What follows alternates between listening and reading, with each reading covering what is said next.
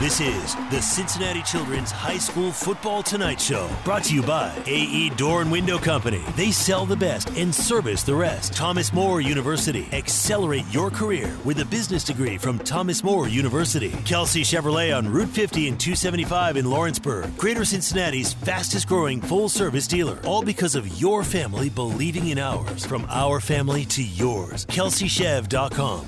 And by Cincinnati Children's, changing the outcome together. On ESPN 1530 and Fox Sports 1360.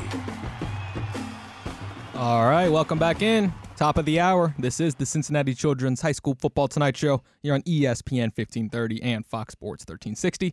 Safwan, Alvi, Greg Shoemaker, Kyle Dressman from TriStateFootball.com putting a ribbon around Week 8 in the Tri-State area. And as we carry on, we are excited now to be joined by our next head coach of the evening, head coach Mike Blaut from Roger Bacon.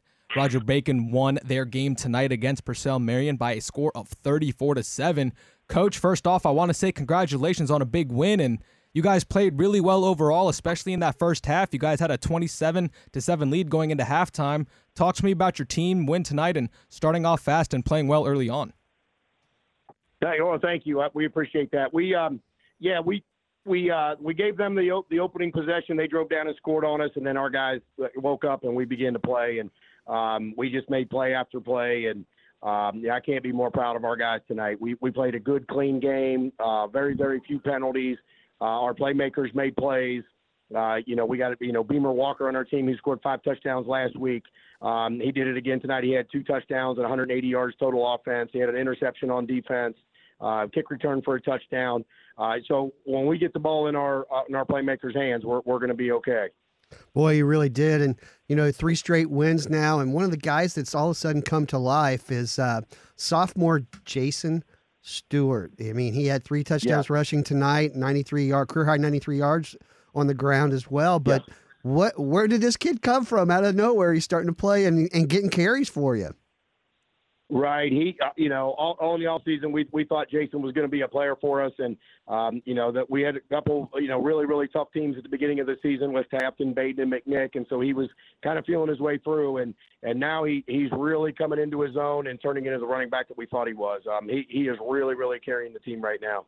And I know you talked about Beamer Walker, but is he the best player in the city that doesn't have a Division I scholarship? I mean, I know Novak out at Western Brown doesn't either, but Beamer's one heck of a football player, and he should be I'm surprised he doesn't have any MAC offers at least.